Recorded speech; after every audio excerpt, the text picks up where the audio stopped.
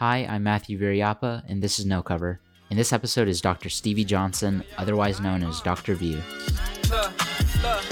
Lavishly laid, magically made, feel like it's automatic. Why she tacking the shade? Put my feelings aside, show the game how it's played. Armor all on the leather, I get lost in the days. Through the stormiest weather, in the darkest of days, I took chances to get it. Dr. Johnson holds a doctorate in higher education administration from the University of Oklahoma, as well as being a hip-hop producer. He's currently based in Tulsa and is the manager of education and diversity outreach at the Woody Guthrie and Bob Dylan Center.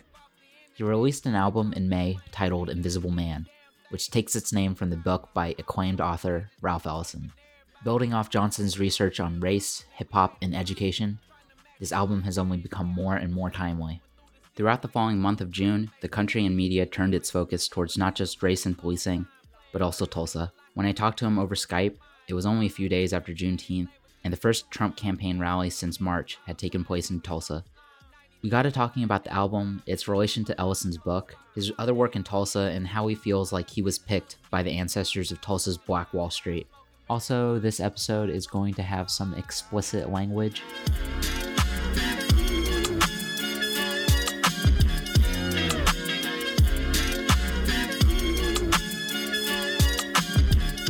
Man, yo, View, bro, man. I just talked to Fred, man. He down on Greenwood, man. I'm Dr. Stevie Johnson. I go by Dr. View. Been a DJ for over 10 years now. Producer. I'm an educator. I have my PhD in higher ed administration from University of Oklahoma. I'm a community organizer. I oversee a hip hop collective out of Oklahoma called the Space Program, which actually initiated from my dissertation, which was in the form of there's a written dissertation, but also in the form of a hip hop album as well. I'm also one of the executive producers for Fire in Little Africa, which is a compilation hip hop album in commemoration of Greenwood, as well as discussing the 1921 Tulsa Race Massacre. So I oversee the project that consists of an album, a documentary, curriculum development. So the songs that make the album will be compiled into a curriculum that will be taught from middle school all the way up to college level. And then we have a podcast that we have as well, which is 13 episodes in. I'm also the CEO of Invisible Records. Yeah, I mean, that's a little bit about me. I work for I'm the manager of education and diversity outreach for the Woody Guthrie and Bob Dylan Center, located here in Tulsa, Oklahoma. I guess kind of at the heart of everything is really like, the DJing and like the production. Like, how did you get started with that kind of stuff? Yeah, I went to OU for undergrad. I mean, being at a predominantly white campus, it was kind of difficult to navigate the space.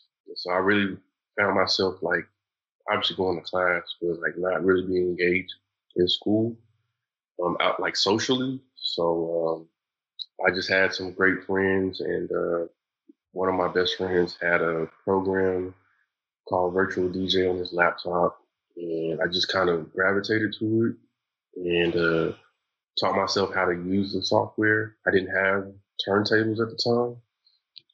So literally, like how DJing works is like you have like your cue points. So your cues like let you know when you want to bring like a record in, like how you want to mix a song.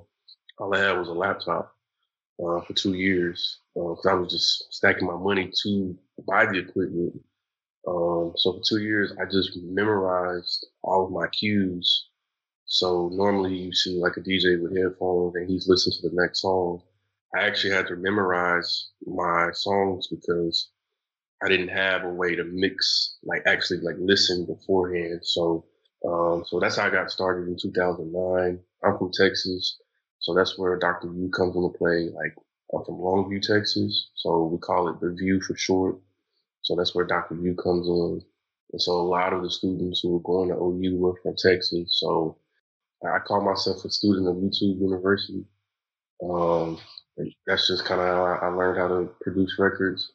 And the transition was actually easy. DJing helped a lot with that. So like listening and looking at the crowd and just looking at what they wanted to hear. And that just kind of helped me as a DJ. And I kind of take the same approach when it comes to production. I see Oklahoma as kind of like this melting pot where, everybody kind of comes to the epicenter of America, and then like Oklahoma is right there. So, you have a little bit of everything. You have the South, you have West Coast, East Coast, the Midwest. It's all coming to like the Bible Belt of Oklahoma. And I just got to hear so many different genres of music, and it just kind of helped shape and inspire like the type of sound that I try to create for my own music. So, but yeah, that's how I got started, man. 2009, not really engaged on campus at OU. The rest was history. Your latest release is parentheses in and parentheses Visible Man, which is taking the name from the Ralph Ellison novel Invisible Man. But I actually heard that you didn't read the book before you started like kind of producing this album. That is correct. So in the Invisible Man album was actually a social experiment to prepare for Final Africa. So I mentioned Final Africa is the compilation album that's coming out next year. We had over 50 artists, all from Oklahoma, Tulsa, Lawton, and Oklahoma City. And Final Africa was inspired by Revenge of the Dreamers 3, which J. Cole did in 2019, where over 150 artists came together and developed like over 300 songs in 10 days. And so we did the same thing, but we only did it in 5, and we did 140 songs. And we did that in March of this year, like literally right before COVID started like getting crazy. So, but I'm a planner, and I'm very type A. So I was like, I want to do something before we record, in March, just to see how people engage with each other, like in the studio. There's a lot of artists who are in Oklahoma, and you just don't know how, when you have a lot of people, like how people will respond in the studio. So I was like, hey, I got some beats that I've made. I haven't released my own project. So I was like, hey, let me put myself out on the line and see how people work. So I had beats already made. I had an idea of the people that I wanted on the records. And so I invited them to Tulsa for 2 days, and I believe in November 2019. And we recorded the project in 2 days. I just remember I was like, hey, this is all Oklahoma music, Oklahoma talent, Oklahoma production. When people think of Oklahoma music, I think like from a bird's eye view, people just kind of laugh at it. I feel like they don't take us serious. And so I just started thinking about, how can this album that I'm creating, what can I connect it to that is still Oklahoma, like bred and like speaks to how we feel when it comes to hip hop music in Oklahoma, but also like how the world sees us as well. And I just started thinking about concepts. And Ralph Ellison his teacher was a huge part of my research for my dissertation. And, Ralph Ellison went to Douglas High School on the east side of Oklahoma City, and talked a lot about how jazz music influenced like his writing. I think the first prominent mention of a jazz song is Black and Blue by Louis Armstrong. And he even writes down some of the lyrics in the book. How would it end? Ain't got a friend. My only sin is in my skin. What did I do to be so black and blue?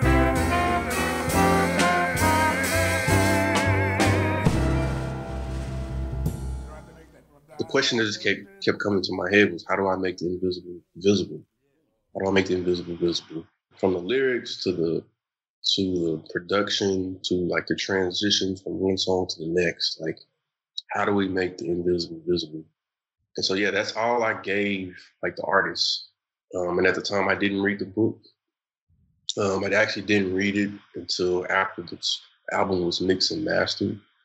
One, because I didn't want to be influenced by his words. I wanted to see organically if there was any like parallels of how I was trying to connect the art to the book.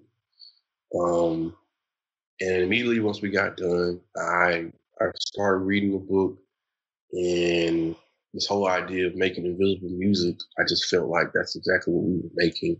Like I wanted to be something where obviously like kids will be more susceptible to listen to music before they read a book. So I'm like, how can I develop art to where they are engaged with, like, when the Southwest Dead says Invisible Man, Ralph Ellison, and they're like, yo, that's a catchy line. Well, who is he talking about? And for people to read, like research, like, okay, Ralph Ellison, oh, he's from Oklahoma City. Oh, he went to Douglas. I went to Douglas High School. I never knew his history.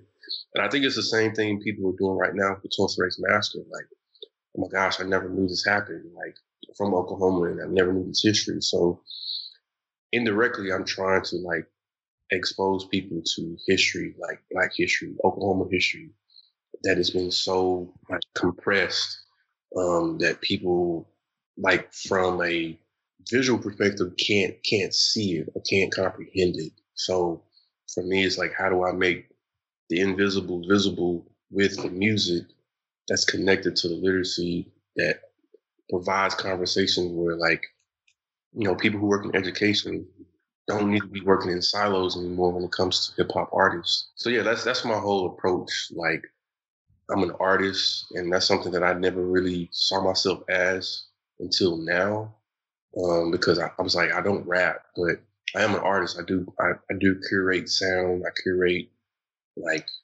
stories, and so I understand, like, I'm not a traditional artist, but I'm trying to engage so many different sectors of life. And we're talking about things that, you know, teachers, parents, kids are having conversations about, but like, how do we have it together?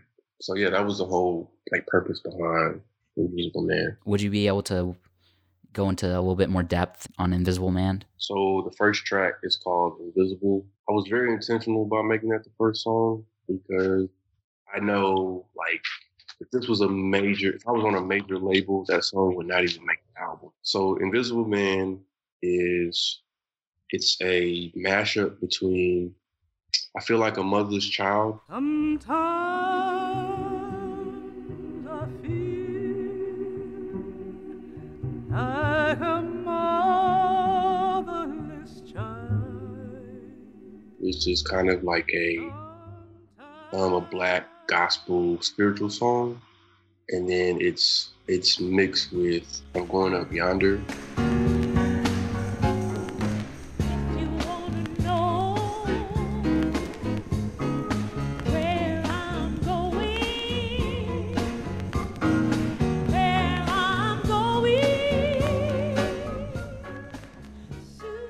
So what Amari Ford, who was the artist on the record, what he was connecting was, you know, sometimes we feel so invisible, like being Black in America. Sometimes people don't take us serious, like things we have to offer. Like, I give the example of, like, hey, I have a PhD and I've reached the highest level of education, and yet, like, I'm still viewed as, you know, someone who's going to, you know, provide harm to someone who doesn't look like me. And so he's like, you know, I feel like a mother's child. Like, no one cares for me, cares for us. So sometimes it gets to the point where, like, we don't even feel like being here, like on this earth. We'd rather go up yonder and be with God. Sometimes I feel like I'm almost done, and alone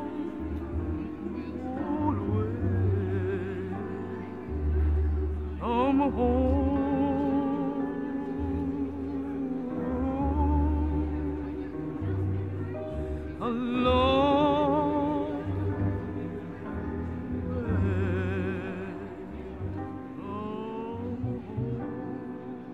So for the first like 5 minutes of the album, it's just sound.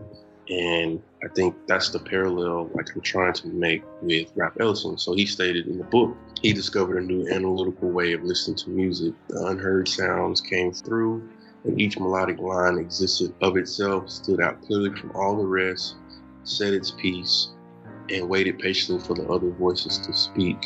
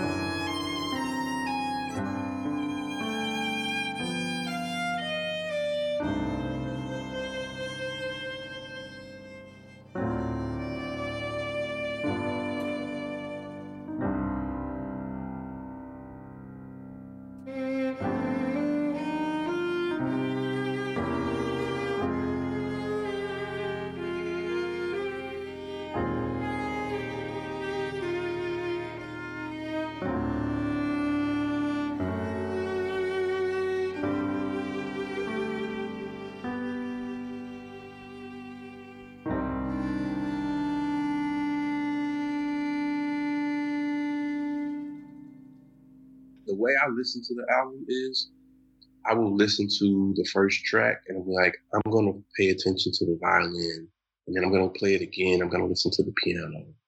And so like we're literally showing like, or giving attention to the sounds of the record, which most of the times people are not even really conscious about, like, you know, what the sounds are.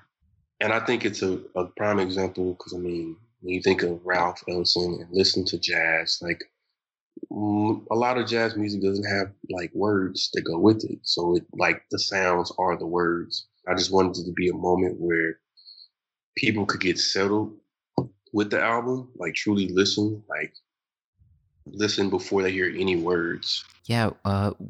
Were there any kind of other passages in the book that really stuck with you after finishing it? I probably butchered how he said it, but he said, I am illuminating the blackness of my invisibility and vice versa. And that like just struck a chord in me because that's literally exactly what I was trying to do with the album. Like I'm trying to illuminate like how proud I am to be Black in spite of what I see and experience every day. People that I know that experience, like, family members who have been killed by law enforcement, or like just racial violence that is happening just because of how we look. When he said those words, that was like the core essence of what Invisible Man was trying to accomplish. Yeah, it was just really just connecting that to like what I know and what I've seen and experienced, primarily through COVID. Not to get too like deep in it, but it's crazy that COVID came and everybody was so like, yo, let's make sure that we're safe. But once the economy started to suffer, it's like, okay, we have to do something. And then those who were affected primarily were Black and brown people. And so to see the parallel between COVID and the continuing like anti-Blackness, racism that we see, like I was like, how can I create a project that's going to speak to how Black people feel in this time, like in history? And I think that connects directly to that quote that I just mentioned from Ralph Ellison. Besides parallels with your latest album, like your research did a lot of, like your dissertation was a lot about that college and higher education experience. There's a significant portion in Invisible Man where the main character is trying to navigate, his experiences through the college education system. I mean, there's no coincidence that my dissertation around anti-Blackness, like I was again making parallels because literature will say Black males have the lowest retention and graduation rates, that they're just not interested or academically engaged or not prepared for college. And I'm like, I have a responsibility to counteract those narratives. I connected the reason why, Black males are not being retained or graduating, not because they're not smart. It's because of the environment. When Black students can walk around campus and they hear or see a video of, a frat guy saying there'll never be another nigger in SAE, or they're walking around campus corner and they see somebody in blackface and administration hasn't necessarily did anything to change like the racial campus environment. I mean, from a Black student perspective, it's like, why am I here?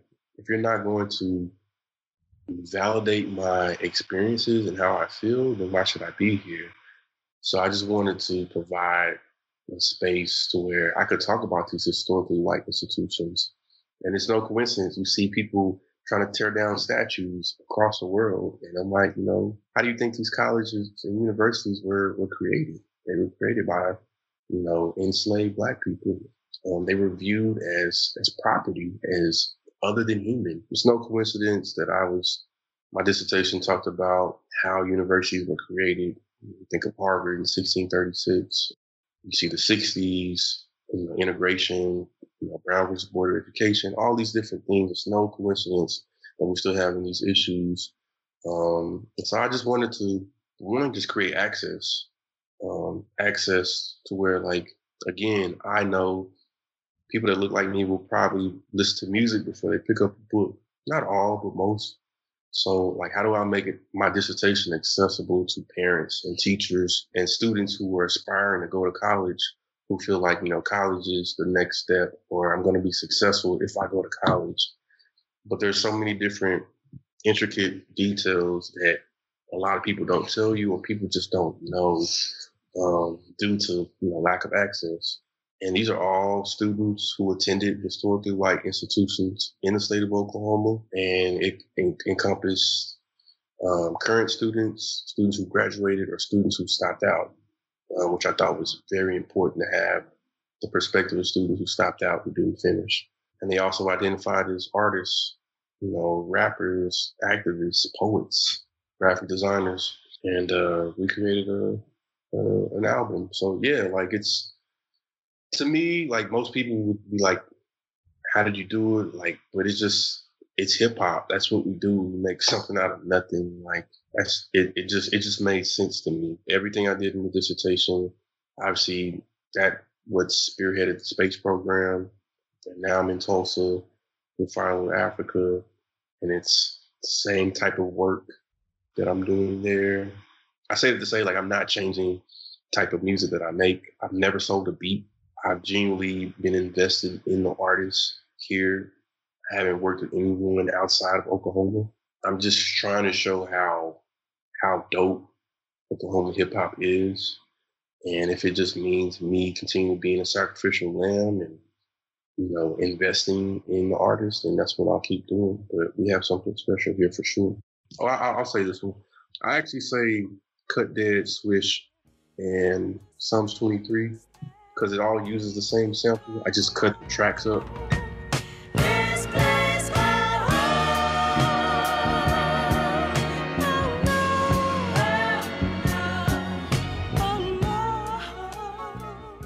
Cut Dead, I mean, it was like the initial introduction to the album. Man, this gonna be epic, bro.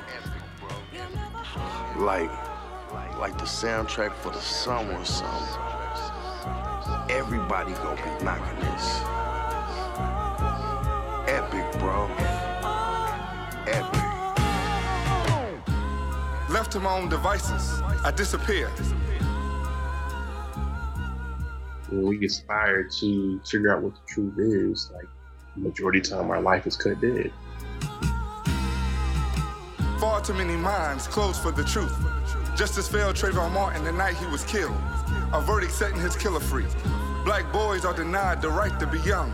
Dangerous, interchangeable, guilty into proven innocent, sophisticated thugs expendable. They are not invincible. Closed mindsets, invisible. Divisible from fearless dialogues. One nation, indivisible, ridicule with liberty and justice for some. I am invisible. I was never more hated than when I tried to be honest, to tell the truth. Truth is living when living is a lie. Living is truth, living is life. Living is love, living is life. What are you living for? I'm living for life. I'm living for truth. The truth is the light. Cut dead. View. When I think about the massacre, a lot of people ask the question, well, why didn't people talk about this? I think from the Black perspective, I mean, you got to think people were actually like knocking on people's doors, asking if they knew about it, and if they did, they would be killed. So from the Black perspective, it was like, hell, like we can't talk about this. Like we need to make sure that we survive. So I feel like because of their silence, we're able to speak. Came from the bottom to got 'em. Buckets to whipping a goblin. Niggas act like they the answer, but won't let it ring, that's a problem. Spitting dope at your sponsor.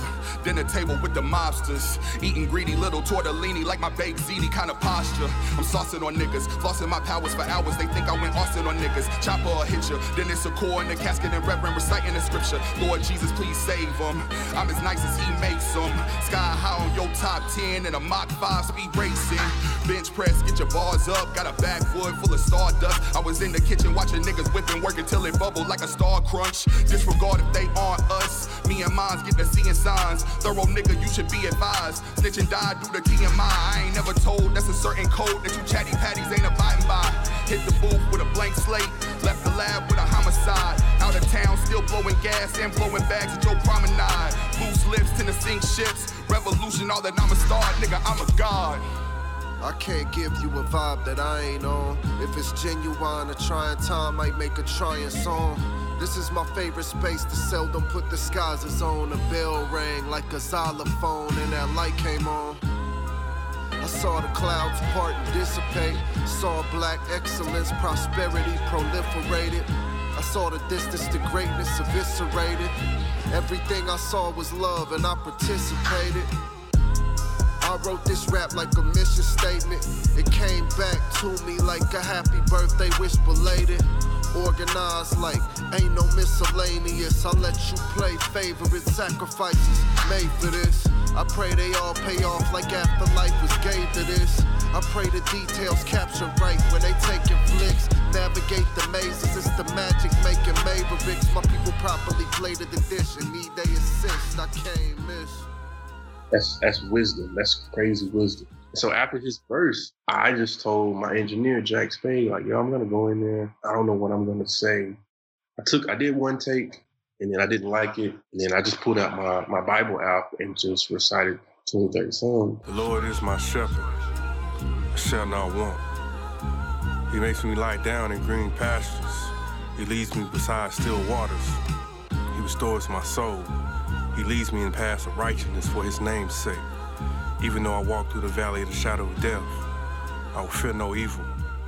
For you are with me. Your rod and your staff, they comfort me. I had to ground myself in my faith with the album. All these different pieces, like I'm about to experience like something that I've never experienced before, but he's telling me that he's going to be there with me throughout the entire, experience. So I just wanted to provide comfort to myself. Like that was a me record. That was a selfish me record that I needed, but it also, I felt like it was something that everyone else needed as well. And I'll give you a story that's connected to this. I was back home with my mother, and I woke up in a cold sweat. I was just writing some notes on my laptop. My mom's telling her about what I experienced, and I told her like some amazing things are happening in Oklahoma. My fear is that I'm not going to be able to live to see it. And my mom said something that just brought my word. It was one word, and it was posed as a question. And she said, and what she was saying was that like, hey, you've been called to do this work. And yes, like I fear for your life, but as a mother, like you're in a space now that I can't necessarily control like what's going to happen, and you can't either. All you can do is do what you've been called to do. And I wasn't expecting to hear that from my mom, but it gave me the inspiration that I needed to press forward. The American body carries the virus. Racism, bigotry, one-sidedness is synonymous. The residual racial cough is contagious. So what's the fuss? Because it's killing only us. Spread dead the American body. Spread through the American body, the plague. Meanwhile, black boys are killing each other blatantly, deliberately. It is sometimes advantageous to go unheard, to be unseen. Rewire brain chemicals, changing mental circuitry, shifting right and left brain symmetry, chemistry. They say we die by the gun in poverty, ignoring that internally we are suffering mentally, financially, struggling with PTSD, depression, and anxiety. Cadet. It's built up anger and frustration, not only from us, but from the people who came before us. Yeah, like it's 100 years and we're just tired. We're fed up. I think the world is starting to notice that. These protests, it's not by coincidence. Like we're fucking tired. We're tired of seeing the same things happen.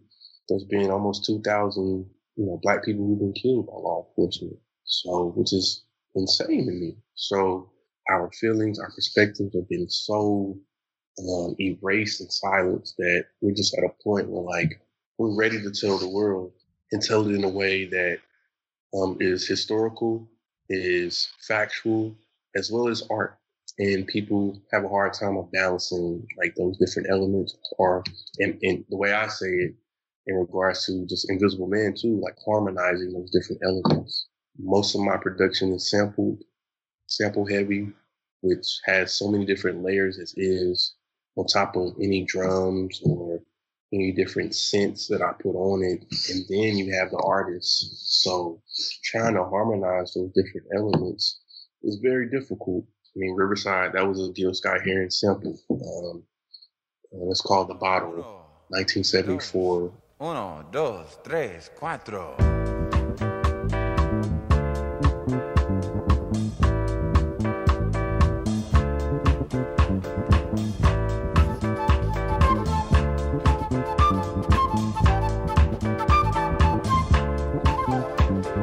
See that black boy over there running scared. His old man in a bottle.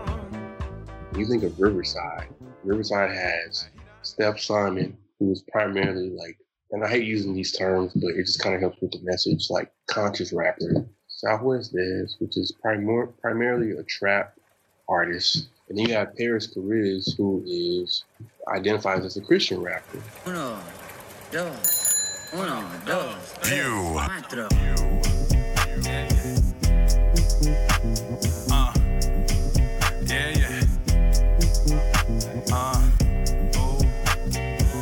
King Energy in this house. Hey. And it go like, all I wanna do is hit the la la la. Hit a riverside, just ride my vibe. Pretty young thing, blue in the blue skies, and the money in sync like bye bye bye. All I wanna do is hit the la la la. Hit a riverside, just ride my vibe. Pretty young thing, blue in the blue skies, and the money in sync like bye bye bye. I'm feeling like a Rolling Stone. Hop in a Jeep, hit that road. Hybrids in my pre-roll. Tank full, but my eyelids low. Playlist on shuffle mode, but you know the vibe. This is how we chill. 93 until 2024. I take the scenic route, cause we don't rush no more. Burn rubber on me. You know I'm coming at the GAP. Solo when I'm on a mission, but I keep a shooter with me like Chewbacca, no CAP. I don't want no trouble. If I press this button, I go Parker, brother, if you playing game. I just wanna get paid and get out the way. Sip on my pay tea and enjoy my day. But all I wanna do is hit the la la la. Hit a riverside, just ride my vibe. Pretty young things, blue weather, blue skies, and the money in sync like bye bye bye. All I wanna do is hit the la la la. Hit a riverside, just ride my vibe. Pretty young things, blue weather, blue skies, and the money in sync like bye bye bye. All I wanna do is hit the la la la. Hit a riverside, just ride my vibe. Pretty young things, blue weather, blue skies, and the money in sync like bye bye bye. All I wanna do is hit the la la la. Hit a riverside, just ride my vibe. Pretty young things, blue weather, blue skies, and the money in sync like bye bye bye. Take a puff for the weed and get high, high, high. White ash on the wood, so you know this fire. Got Lonnie in the whip, cause I know she gon' ride. Already know I keep a pistol on my side. Diamond on my body, look like water when I slide. Bruce Lee was kicking like nigga, watch out. Getting chicken from the spinning Southwest pot pie. Like magic when I'm trapping like nigga, wild lock. I was deaf riding bikes around the town getting high. Quick to cut a bitch off, bye, bye, bye. I'm a play ass nigga to a girl, never lie. Gotta eat healthy, get a salad on the side. Wipe a nigga nose like a coal, I'm on fire. Mouth full of goals, I'ma show every time, yeah. Mouth full of goals, I'ma show every time. All I wanna do is hit the la la la. Hit a riverside, just ride my vibe. Pretty young things, blue weather, blue skies, and the money in sync like bye bye bye. All I wanna do is hit the la la la. Like on paper, it's like, okay, how are you gonna get a Christian rapper, a trap rapper, and a conscious rapper on the same record? But that's just what we do in Oklahoma. Like, we understand and we respect each other's artistry, and we understand how it all comes together, and it's connected at the core. We're just ready. We're ready for this moment. And that's the thing. Like, I've been constantly going to counseling because I'm trying to be present in the moment and not allow my ego to get in the way of what could truly transform not just Oklahoma hip hop, not even Oklahoma music, but the commerce and the retaining of our talent and the recruitment of other talent to come to Oklahoma. Yeah, I just think we are in a good space, and I understand the honored responsibility that I have. So I believe it's track number 5, I think. It's called Earl Bostic. So I mentioned Invisible earlier about just having the sounds there.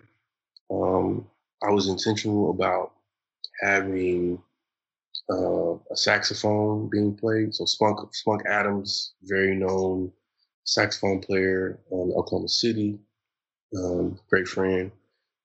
I actually made Open Eyes, which is the next record. I'd already made that record, and I just asked Spunk to do a solo before Open Eyes.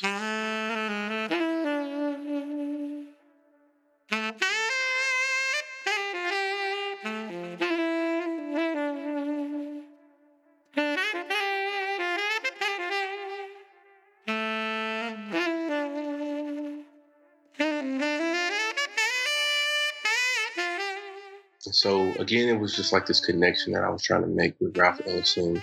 It gives you this, I'm like walking like in a street, like a back alley.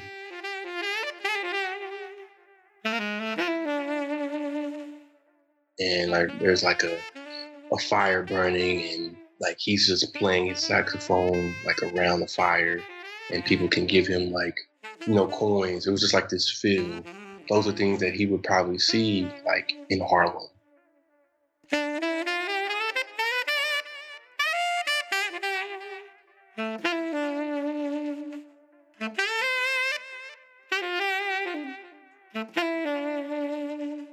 Earl Bostic was one of the well-known alto saxophone players from Tulsa, Oklahoma. Again, like I'm trying to connect Oklahoma history to the project. And then it goes into Open Eyes, which has Thomas Hoove, Tony Foster Jr., St. Dominic, and MC. And the sample is a saxophone-led sample by Gene Carn.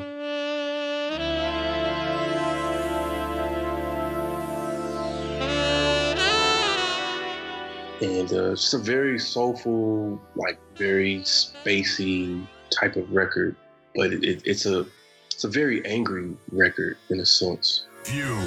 Yeah.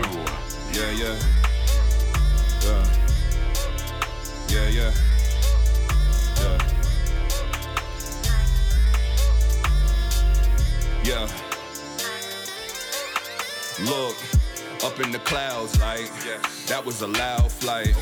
Even my edibles audible, that is a sound bite. Perfect vision, that's around. I identify until I found Christ. Thomas isn't what he said, my nigga, that don't even sound right. I'm peddling melanin, what is the score to a nigga that settles it? And Southerners getting a dick in they Dixie, I bust on Confederates. Rebel spirit, I'm a rider. Post-traumatic stress survivor. If you don't understand your privilege, then take a look at Amber Geiger. The reincarnation of both them. I'm not the Nathaniel that Massa was hoping. I'm more like a shooting till caskets are closing. For every like body that scattered the ocean. Perfect picture Vincent Tom go. Nothing, everything that I know. Hard to think that I talk sweet when I hop round, hit your pie hole. The shooter been shooting. Cam was a prophet. Trump is in office. Computers with Putin. We're full of bots, you won't call it collusion. I'm keeping the plots, they producing confusion, redeeming the nuisance. Maybe I ain't really woke though. Simple nigga with a third eye, catching every image that they don't show. As I look around, I gotta ask myself, what is the meaning of all this? They love us just as much as they can use us. So what are we doing with all this? This is one of my favorite verses. MC was the last artist to record. MC came by to listen to the album. And as a side note, I wasn't planning to release Invisible Man until 2021. I felt like me coming into Tulsa, like I just needed to wait until after 2021, Fire After was released, and then drop it. But MC came to the studio, listened to the album, and said, "Hey man, you're being selfish." And I was like, "Really?" And he was like, "Yeah, man, we need this album out now. We need it out. The world needs it out right now. Like, stop being selfish." And like people have to know the type of person MC is, because they'll hear that and be like, how dare you call me selfish? But I knew it was coming from a place of love. And I think that goes back to like the difference between fans and communities. Like a fan will say that and you may take offense to it, but someone who's family or community, you'll see it as like someone holding me accountable for my responsibility that I have. And so I was like, yeah, I'm gonna release it. And then he heard Open Eyes and says, I have a verse for you. And he told me that I feel like this verse represents you if you could rap, because I don't rap. So yeah, it literally says, I can't even flex, this life is a test. I had to give it to God so I could carry the rest. I can't even flex, this life is a test. I had to give it to God just so I could carry the rest. You see I'm wearing the crest, the name like Hammer, but we never go into debt. We never war on the stress. Nah, we never going for less. Less education and poison our brains into thinking that we ain't got jobs that are paying. The money that's stopping the hungry and starting the funding for things that we praying. So listen to plan. I'ma work while I lift up the man. Selling shirt till I'm gifting the grand. Sell a verse to my kids on the land. To every kid understand. That we gotta add and multiply. Only the money we hope divides. Only the chosen will open eyes.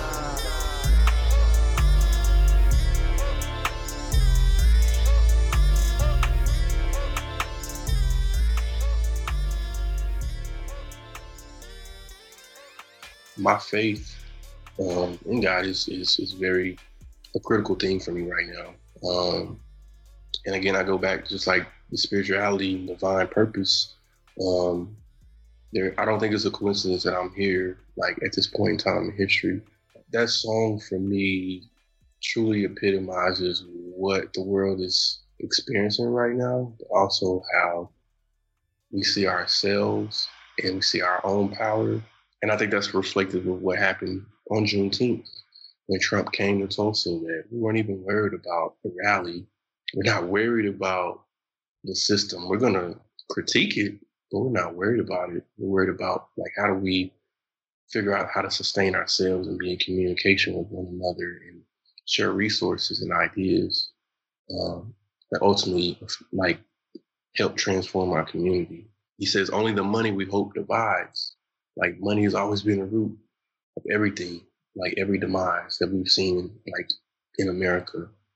So how do we recognize that and not be selfish and just do what we're capable of? Like, Invisible Man is just a spark. Like, it's not even scratching the surface. Invisible Man, you have 21 artists who recorded this project in 2 days. And we're talking about these particular elements. It's like, what could we possibly create if we had the economic power and the space and the land and the time and the people in the right places to truly transform, like, how we want to see the world. Down, even though I'm taking off, man, I'ma hold it down. Hey, yo, it's easy how we run this shit.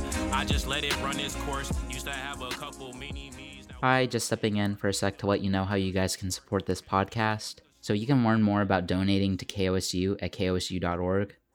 But it would really help if you guys leave a rating or a review on Apple Podcasts, or a heart if you're listening on NPR One. All right, back to the interview.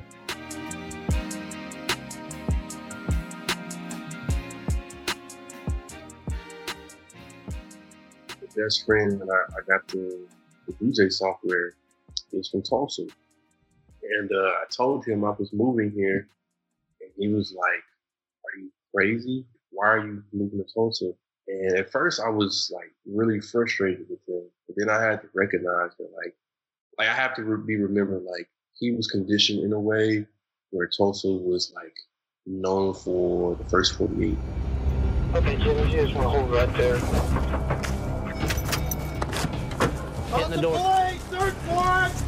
Come on out. Literally, like, Tulsa was on the first 48, like, for so many seasons. And all he knows is when we say the town, he's talking about, that's talking about the town, like North Side, violence, all these different things. So I had to have a little level of grace and empathy because he's been conditioned in a certain way. And that's not necessarily the Tulsa that I see today. I will say again, it was never on the radar. I was at the right place at the right time. But man, there's just like this level of energy that I can't really describe. It's spiritual, it's divine.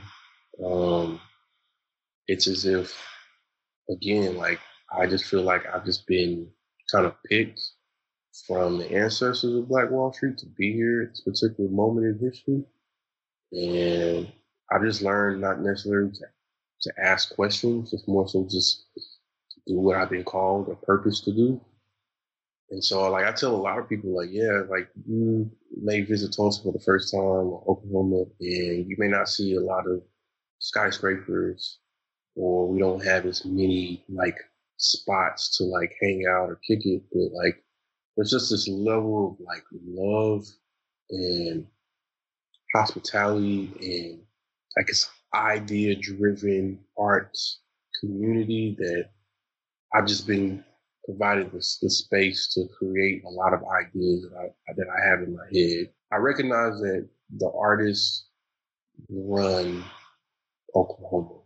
We have a way of looking at life, and we have a way of creating content and events and ideas and art in a way that translate the emotions and things that we're trying to convey. And I think that's something that a lot of people haven't necessarily experienced, but I hope that the revolution of the new Black Wall Street is continuing to expand, and I'm just grateful to be a part of it. Cut Dead Always. No one, especially being a heterosexual male, you don't see too many people being that direct when it comes to these type of issues. Because we kill those who are not the same. Black gay become slain. Forced to choose between sexual identity, race, and visibility, or end up dead. Pray and support the LGBTQ plus community. Our silence allows others to fill the vacuum critically, to lead the debate in our absence, potentially. This is tragic. Hashtag Black Girl Magic. Black Girls Matter. Pushed out, over-policed and unprotected. Cut dead. This bullshit can't be accepted. Forced to master insecurities and pain. Taunted for their nappy roots. It's a paradox. Interplay of privilege and vulnerability leading to oppression. They're in cahoots. Marginalized. Pay attention to the clues. They feel ugly on the outside, never doubting their inner beauty. Beautiful cocoa brown skin, thick braided locks, gorgeous brown eyes. America, I count on my sisters, despite your pretty for a black girl lies. Each night before bed, I count my sisters because of the bounty you put on their lives. Quiet strength, see them, hear, affirm, and love on them. Because the human race makes us all kin. Despite our differences, we all face adverse childhood experiences. Hustle hard, but we are still the only face that face ace in the hood. Misunderstood. Black boys and girls are denied the right to be young. Dangerous, interchangeable, guilty into proven innocent, sophisticated thugs expendable. We are not invincible. Closed mindsets, invisible. Divisible from fearless dialogues. One nation, indivisible, ridicule with liberty and justice for some. We need to change the rules. Dominant white cultures and ideologies, don't let them extinguish you. Let the fire burn within. Support Black pride, that is commendable. We are not invisible. Cut dead. A lot of times we focus so much on, the black men who have been killed and murdered, and no one wants to give any space for the likes of Breonna Taylor and Sandra Bland and trans women. So it was really just saying, I'm trying to illuminate the blackness and the invisibility and the erasure of all of the black people that look like me. Me as a heterosexual, cisgender male, I will never be free until my black woman or black trans woman, who are the most disenfranchised, people in my eyes. I guess to borrow some questions from your dissertation, you gave all the people who participated pseudonyms based off their favorite hip hop artists, and you kind of posed this research question of kind of how do you theorize and disrupt anti-blackness in a hip hop album, and how do you make meaning and narratively express understandings of freedom in a hip hop album? And by asking these questions, did you come about an answer for yourself at all? First, I want to say I commend you for even looking up the dissertation. That was a lot of labor, and I'm just really surprised how many people are actually picking it up. In regards to the questions, I think it's evolving. I think those questions, I tried to answer those in the dissertation. I'm not exactly sure if we answered the question. I think we just started the conversation. And I think I recognize that those questions can't necessarily be just posed within the ivory tower of colleges and universities. So I think the questions are being answered within the likes of Invisible Man and Proud Little Africa and other projects I got coming down the pipeline. But I think we're recognizing that this idea of communal education is not limited to four walls and a teacher, regurgitating information to students. I think what I was trying to show with the dissertation is that just because I'm a leader or a project manager over, this type of work, that my first thing I have to do is listen. I have to listen to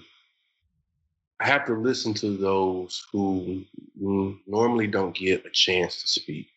And so I'll give you an example. Like when we were doing the dissertation, there were times in the studio as a producer, as a DJ, that I wanted to say something.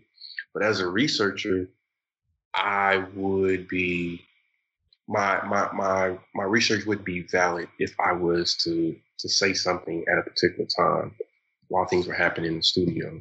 So there was times where like someone recorded something and it just wasn't right. And I wanted to say something, but I couldn't because it was a part of the research process. But what I learned is like I have to learn how to listen and engage and learn the perspectives of how people are thinking about, what they're experiencing. I give another example. Jacoby Ryan, dope artist in the city from Lawton, but in the city, he was writing a song on the dissertation album called Polaroids.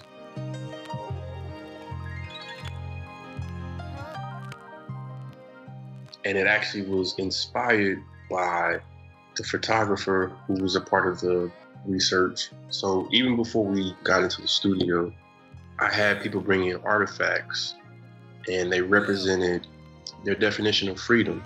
What does freedom look like? Does it exist? So the photographer brought in a Polaroid camera and he said, the only time I ever feel free in America is when I take pictures. But he said, I also understand that my freedom is limited because with the Polaroid, there's always a white border around it. Love.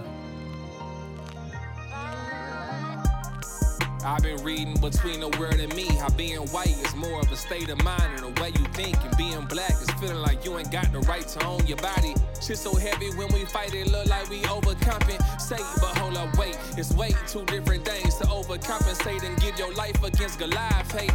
Superiority complex, where the class at? Teach how everything really happened, I be a lab rat. Show me I was more than a slave and I just unpaid credit. The world's best economy and most indebted. The truth so overwhelming it could change you if you let it shit. Nowadays it's more like when a change wasn't directed. They taught Western philosophy.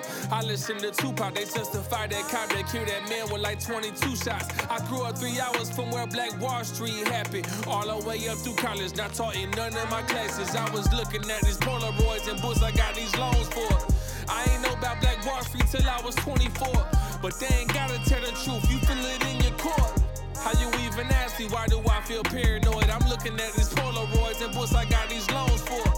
Picture what you want, yo, it's still a white border. If you want the playing field level, you gotta fight for it. But be careful, they'll arrest you or take your life. They place perimeters around me, trying to box me in. Blue-eyed professors love to doubt me. So he's talking about like, yo, like I got all this debt that I've accrued to get this degree. I get the degree and I may use it, I may not use it based upon my major. And yet I'm in corporate America, I'm 24 years old, and I just learned about Black Wall Street, which I only live an hour and a half away, 2 hours away. So what he's saying is like, yo, this is our identity crisis. Like, I should have known about this like when I was young, and yet I went through all of my college trajectory, K-12. So I think what I'm getting to is we're trying to make, at the time we were trying to make sense of those experiences. I think we just started an initial conversation. I think with Invisible Man is that it's expanded to where it's not just students. Now we're talking about community. We're talking about real life experiences outside of the academy that is so connected to what we're seeing in the world right now. So yeah, to answer your question, like they're narrowly telling these stories and they're telling it so raw and uncensored. And it's just like dialogue. You start a conversation, then you start another one, you go back to the conversation. And that's what they're doing. And in regards to anti-Blackness, like they're they're combating it. All these things are connected to those dissertation questions, and I think it's just evolved over time, and we're starting to answer those questions in very intentional ways. I think my favorite part about your dissertation was the testimonials, because they were all really they were actually all really different in how they interpreted like what freedom meant. And these are things that are not normally done in dissertation. So, I mean, from the listening sessions, studio sessions, like these methodological frameworks that people use, like these are things that were just created. But for me, it just made sense. Like, this is what hip hop does. So I just got tired of like reading how people theorize hip hop. And I wanted to like actually like provide a product being theorized in a way that's focused primarily on anti-Blackness. I have to be honest with you, like I almost quit the program. I started in 2015. I was working at the University of Central Oklahoma at the time, so I was commuting, back and forth. Year two, my program, 2017, I almost like literally quit because when I approached my original chair at the time about doing a rap album dissertation, he was not for it, to the point where he resigned as my chair and was like, yo, you should look into other programs. Like, this is not for you. You should do like musicology or, something else. So how it works, like I didn't have an advisor, and so no one's obligated to pick me up as a student. So for 6 months, I didn't have a committee, which is most students have. It's amazing that I just stayed true to, like, hip hop has always been there. Like when I go back to 2009, that was a moment where like, I don't know if I want to be here at OU. And then DJing like showed up. So hip hop has always like saved my life. The dissertation, man, it was the testimonials.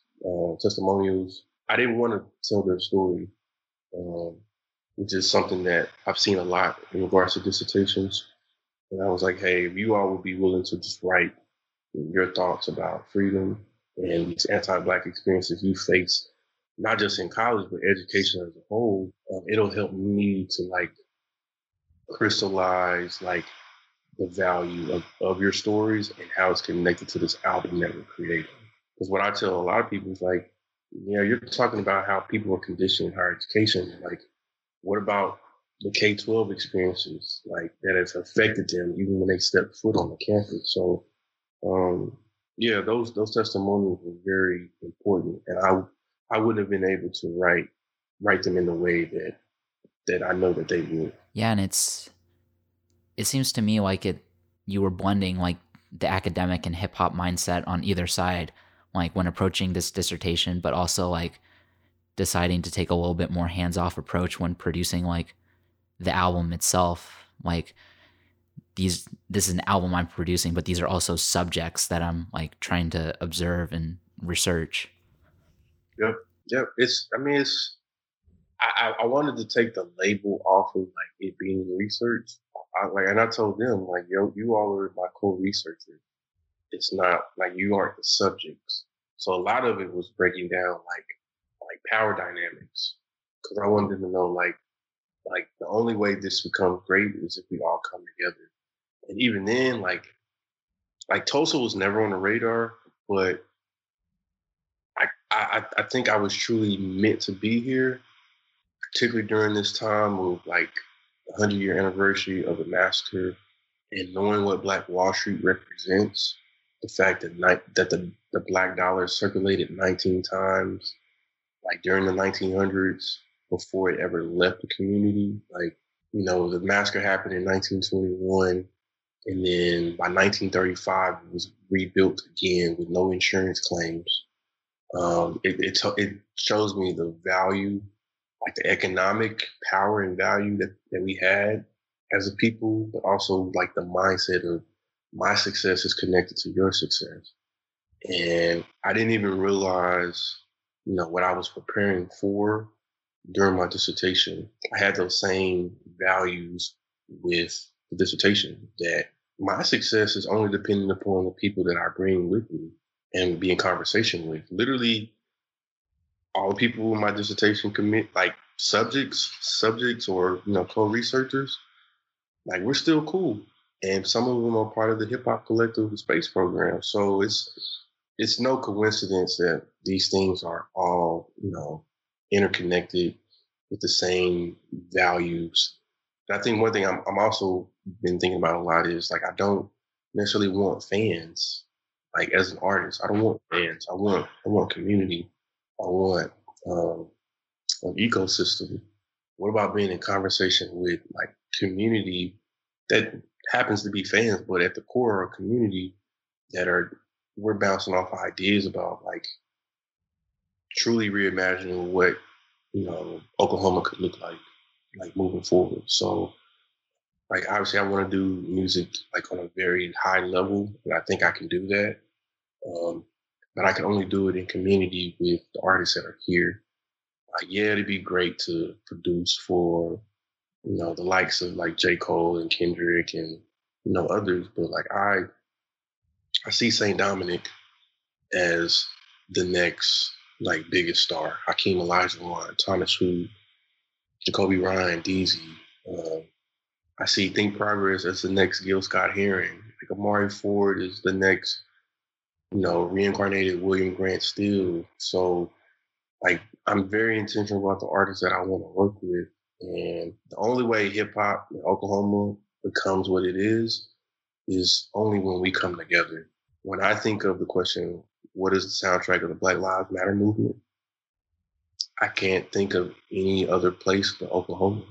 All these different things are connected to like what we see and experience every day. And that's what I'm committed to doing and creating. And once the music is not doing that, then I'll probably stop. You had those who participated in your dissertation listed under pseudonyms by their favorite artist. What would your pseudonym be?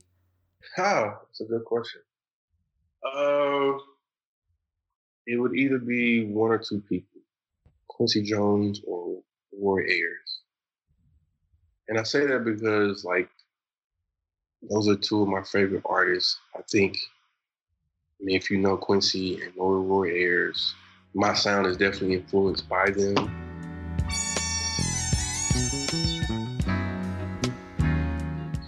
When you hear, Open Eyes, when you hear Riverside, when you hear Wright Brothers, 93 Rockets, the horns, you hear even Swish, you hear the orchestra feel.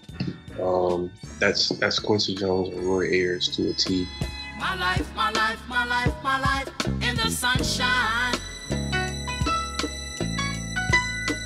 Everybody loves the sunshine. Sunshine. Are there any songs that you were listening to while you were making this latest one, at least, Invisible Man?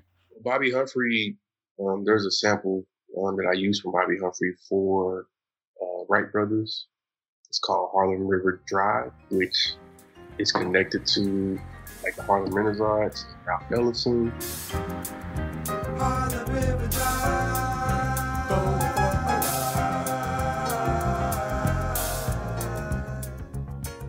like if you go back and listen to the song, Jacoby Ryan and Deezy, as they're reciting their verses, the sample is a car trying to start. So it's actually a car trying to start, and it's me visually trying to connect like, day-to-day problems, like normal day problems that people have. Look.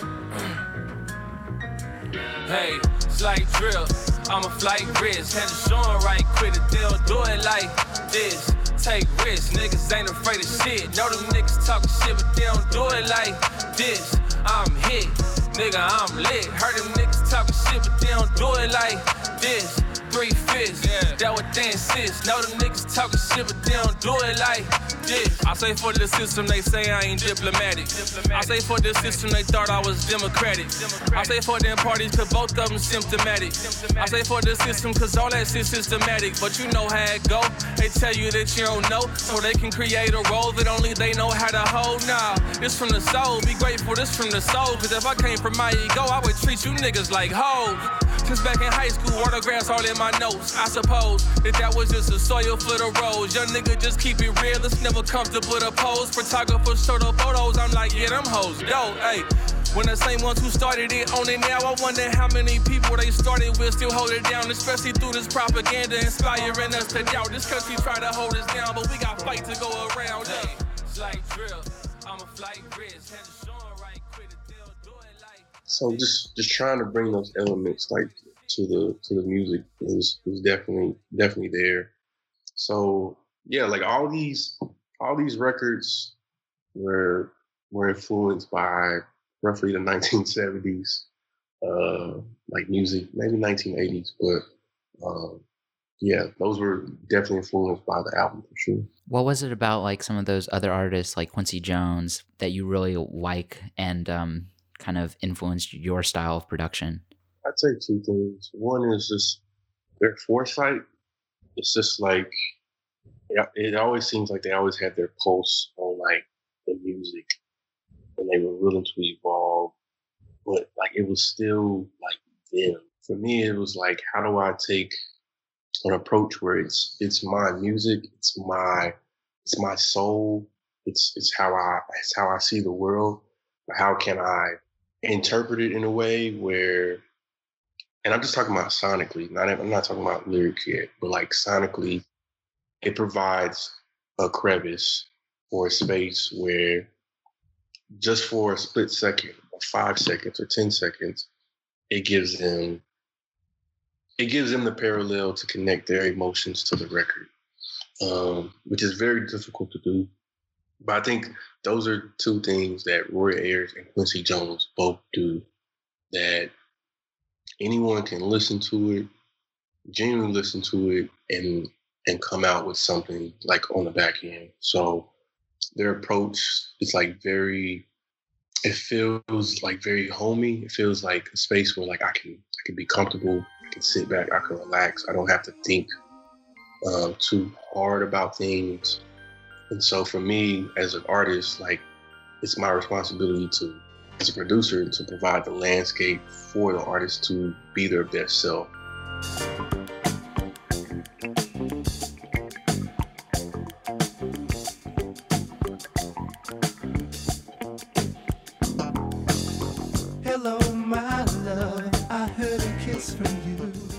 I've been doing a lot of like meditations lately, and one thing that I was given was like, be like your last breath. For me, it's like, how can I be my last breath in my production to where the artist will recognize it and want to provide their best verse, which is their last breath. That's what I do, but that's also how I've been inspired by Quincy Jones and Roy Ayers. And I will say, I had people review the album, and I had a particular scholar, a hip hop scholar, who's well known in the field, and not tooting my own horn, but she literally said that, and I'm paraphrasing, if Dr. View, if Invisible Man is any inclination to the like Dr. View's trajectory, we're witnessing the next Quincy Jones of hip hop. So when I saw that, I was like, okay, things are changing. But it goes back to me and my ego. Like I want people to understand that I will probably get a lot of credit for a lot of things, but as long as the work is getting done, like genuinely, I could care less if my name is on anything. So those are reasons why I really enjoy Roy Ayers and Quincy Jones. How many songs, I guess, did you guys make in that 2-day period? The records that are on the album are the only records that we recorded. So we didn't record any other material that just didn't make the album. So the only things that I provided to the artist was, let's say, for example, hey, Matt, I'm going to put you on this record. Here's the beat. The title of that album is called Invisible Man, and it's inspired by Ralph Ellison, who's from Oklahoma City, from Oklahoma, wrote this book. Go have fun with the record, and I'll see you during our 2-day retreat. That's literally what happened. I gave them the beats probably a month and a half in advance. And then they came in those 2 days and laid their parts down. The artists hadn't heard each other's verses until we actually got into the studio. So organically, everything just came together. Now, I did mention MC came later. But other than that, like those 2 days, we recorded the project. And it was literally an organic experience. Like I wouldn't have been able to guide them and say, this is the type of record that I want for this project. And I think that's the difference between like the Quincy Jones and the Roy Ayers, at least for me right now. Like they wrote their music. I'm not a composer. I mean, I'm not a composer in the sense of like, writing music, but I create the sounds and then I give the artist the freedom to do what they choose with the record.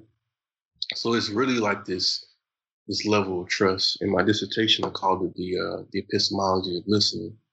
Like truly, it's a sacred political act of trust between myself and whoever I'm working with. For me to know that I know that they're gonna make the most out of this record because I know the type of person that they are. Not an artist. I know the type of person that they are. There were some edits here and there, but for the most part, man, it was, hey, Thomas Who laid his track, St. Dominic laid his. Oh, there is a connection. That's crazy. It was just a beautiful experience, as if like we were just all, on the same wavelength at the same time. But literally we had no interactions other than me giving the beat prior to them coming to the studio. Yeah. And I'm guessing this is kind of the approach you took on Fire in Little Africa, like later on. Absolutely. We had 12 producers out of the 50, 60 artists that we invited.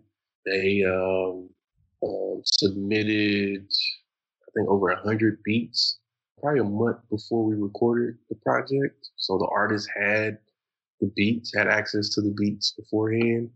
And we had 6 recording spaces set up, both at the Greenwood Cultural Center and Skyline Mansion, which was formerly known as the Brady Mansion.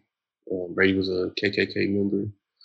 Now it's that mansion is owned by Felix Jones, who's a former football player, NFL football player with the Dallas Cowboys. But yeah, it's the same model. Like, I can't censor these artists. I can't provide structure. I mean, I could, but like, it just takes away of like the true art, like the rawness, the mystique of the art. Like social media kind of took away the mystiqueness. TikTok took away like people's attention spans. And I'm just trying to get back to the space of like, let's just get back to the art. Let's just create the art. Let's focus on the social issues that are affecting our community. It doesn't have to be all conscious. Like it can be some bangers. And I think that's the approach with like 93 Rockets. We're talking about stuff, like genuinely talking about stuff. But yet it's a record that you could play like at a concert. You could play at a club. Southwest, baby. Yeah. In my own league, you can call it justice. Open up the bag and you know it's real musty. Mashing on the gas and you know you can't touch me. I'm on the wave, baby. I'm in my BAD. Why hate on me? Why Southwest D? Steph Curry with a 3. When it comes to the fees, I'm excellent. Talent from God is heaven sent. Got hustle is mixed with some excellence. My back with the stuff with the medicine. She sucking me just like a peppermint. A player I drew with the letterman. Invisible man, Ref Ellison. I'm sliding with all of the evidence. I'm saucy, your girl favorite condiment. A president, I do not politic. In my own league, you can call it justice. Open up the bag and you know it's real musty. Mashing on the gas and you know you can't touch. I think that's what artists that even like your Kendrick and your Cole still have like issues with like balancing like conscious like bars with like banging radio play music. We just don't have access right now, but once we do, I think people will really be receptive to what we have to say. There's no major labels or offices like Oklahoma. You gotta go to LA, you gotta go to Atlanta, and we're saying like, no, like come to Tulsa.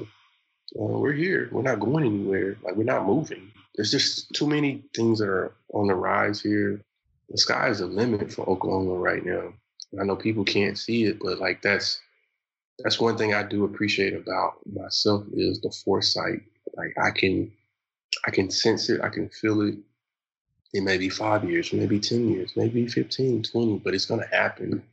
Yeah, we just need the access to create the art that we love and to make money off of it, like to live, to be ourselves, genuinely like have a better quality of life. A lot of these artists are struggling, like financially, like the money is not where it needs to be. And that's why a lot of people give it up. But I truly believe that something is on the rise, access-wise. I can't really get into those details right now, but definitely things are happening for sure.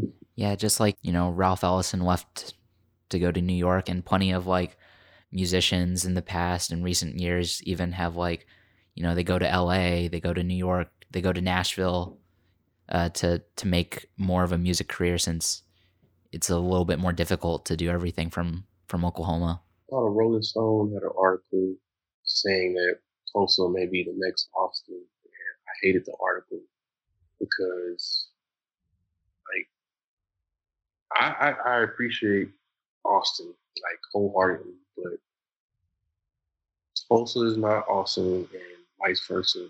Like, and I think people need to be proud of just Oklahoma. Like, it's okay for Oklahoma to be Oklahoma. And I think when people see the music that we're creating and how we're creating it and the intentionality behind it, that should be enough for us to develop like this ecosystem. But yeah, I truly believe Tulsa is the new Tulsa. Oklahoma City is the new Oklahoma City. Like Oklahoma is the new Oklahoma. Like I'm tired of being compared to other places. We're not them. We won't ever be, and we shouldn't want to be. I enjoy the independence that we have here in Oklahoma. And I'm talking more so from the hip hop. Like artists for the most part know their rights. They know their value. They know their worth. They know their identity. And that's enough leverage for us to be able to engage in conversations about like how we move forward. And we don't need a major deal would be amazing, but like, what would we be giving up? Like, we hear so many crazy deals that happen in the industry. So, like, we're very calculated. We have conversations. We bounce off ideas. Like, yo, is this a good move? Do you know this person? Like, we're truly looking out for each other. And like, I'm just hoping that the industry will recognize the same level of independence that I see from the artists and be willing to support us, because I truly, truly believe that we have a lot to offer. I think if anything, like we're going to take the world by surprise and really slap them in the face and be like, yo, Oklahoma hip hop is the most slept on thing like in the world right now. I don't say those type of statements like a lot, but I truly believe in the amount of talent that we have here in the state.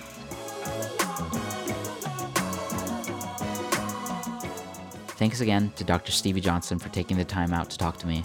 He has a live stream event planned later this fall, and you can go to KOSU for more information about him and the full song list for this episode. Somebody once said in this world it ain't nothing free. I used to believe them, now I tell them look at me. Funny, that's even more of a reason to charge a fee. And you can bet I'm gonna show up in a hoodie, joggers and sneaks, waiting in the line in front of the pearly gates to a heaven of awareness where I can observe the snakes, I can observe the hate, I can observe a place where the puzzle you grew up in say you don't deserve a place. Out here worry about all of what we can do in outer space, but we in the mirror and we don't know who behind the face. I've been trying to draw, it's hard hard to do if I don't trace. Because to an extent, we all can choose our own fate. At the heart of the code is a specialist that we follow. Story of freedom like Exodus in the Bible.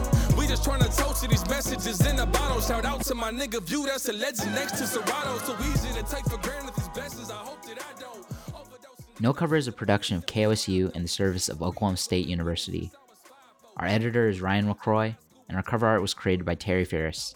Be sure to leave a rating or a review, and if you're listening on NPR One, please press heart. Thanks for listening. I'm Matthew Variapa.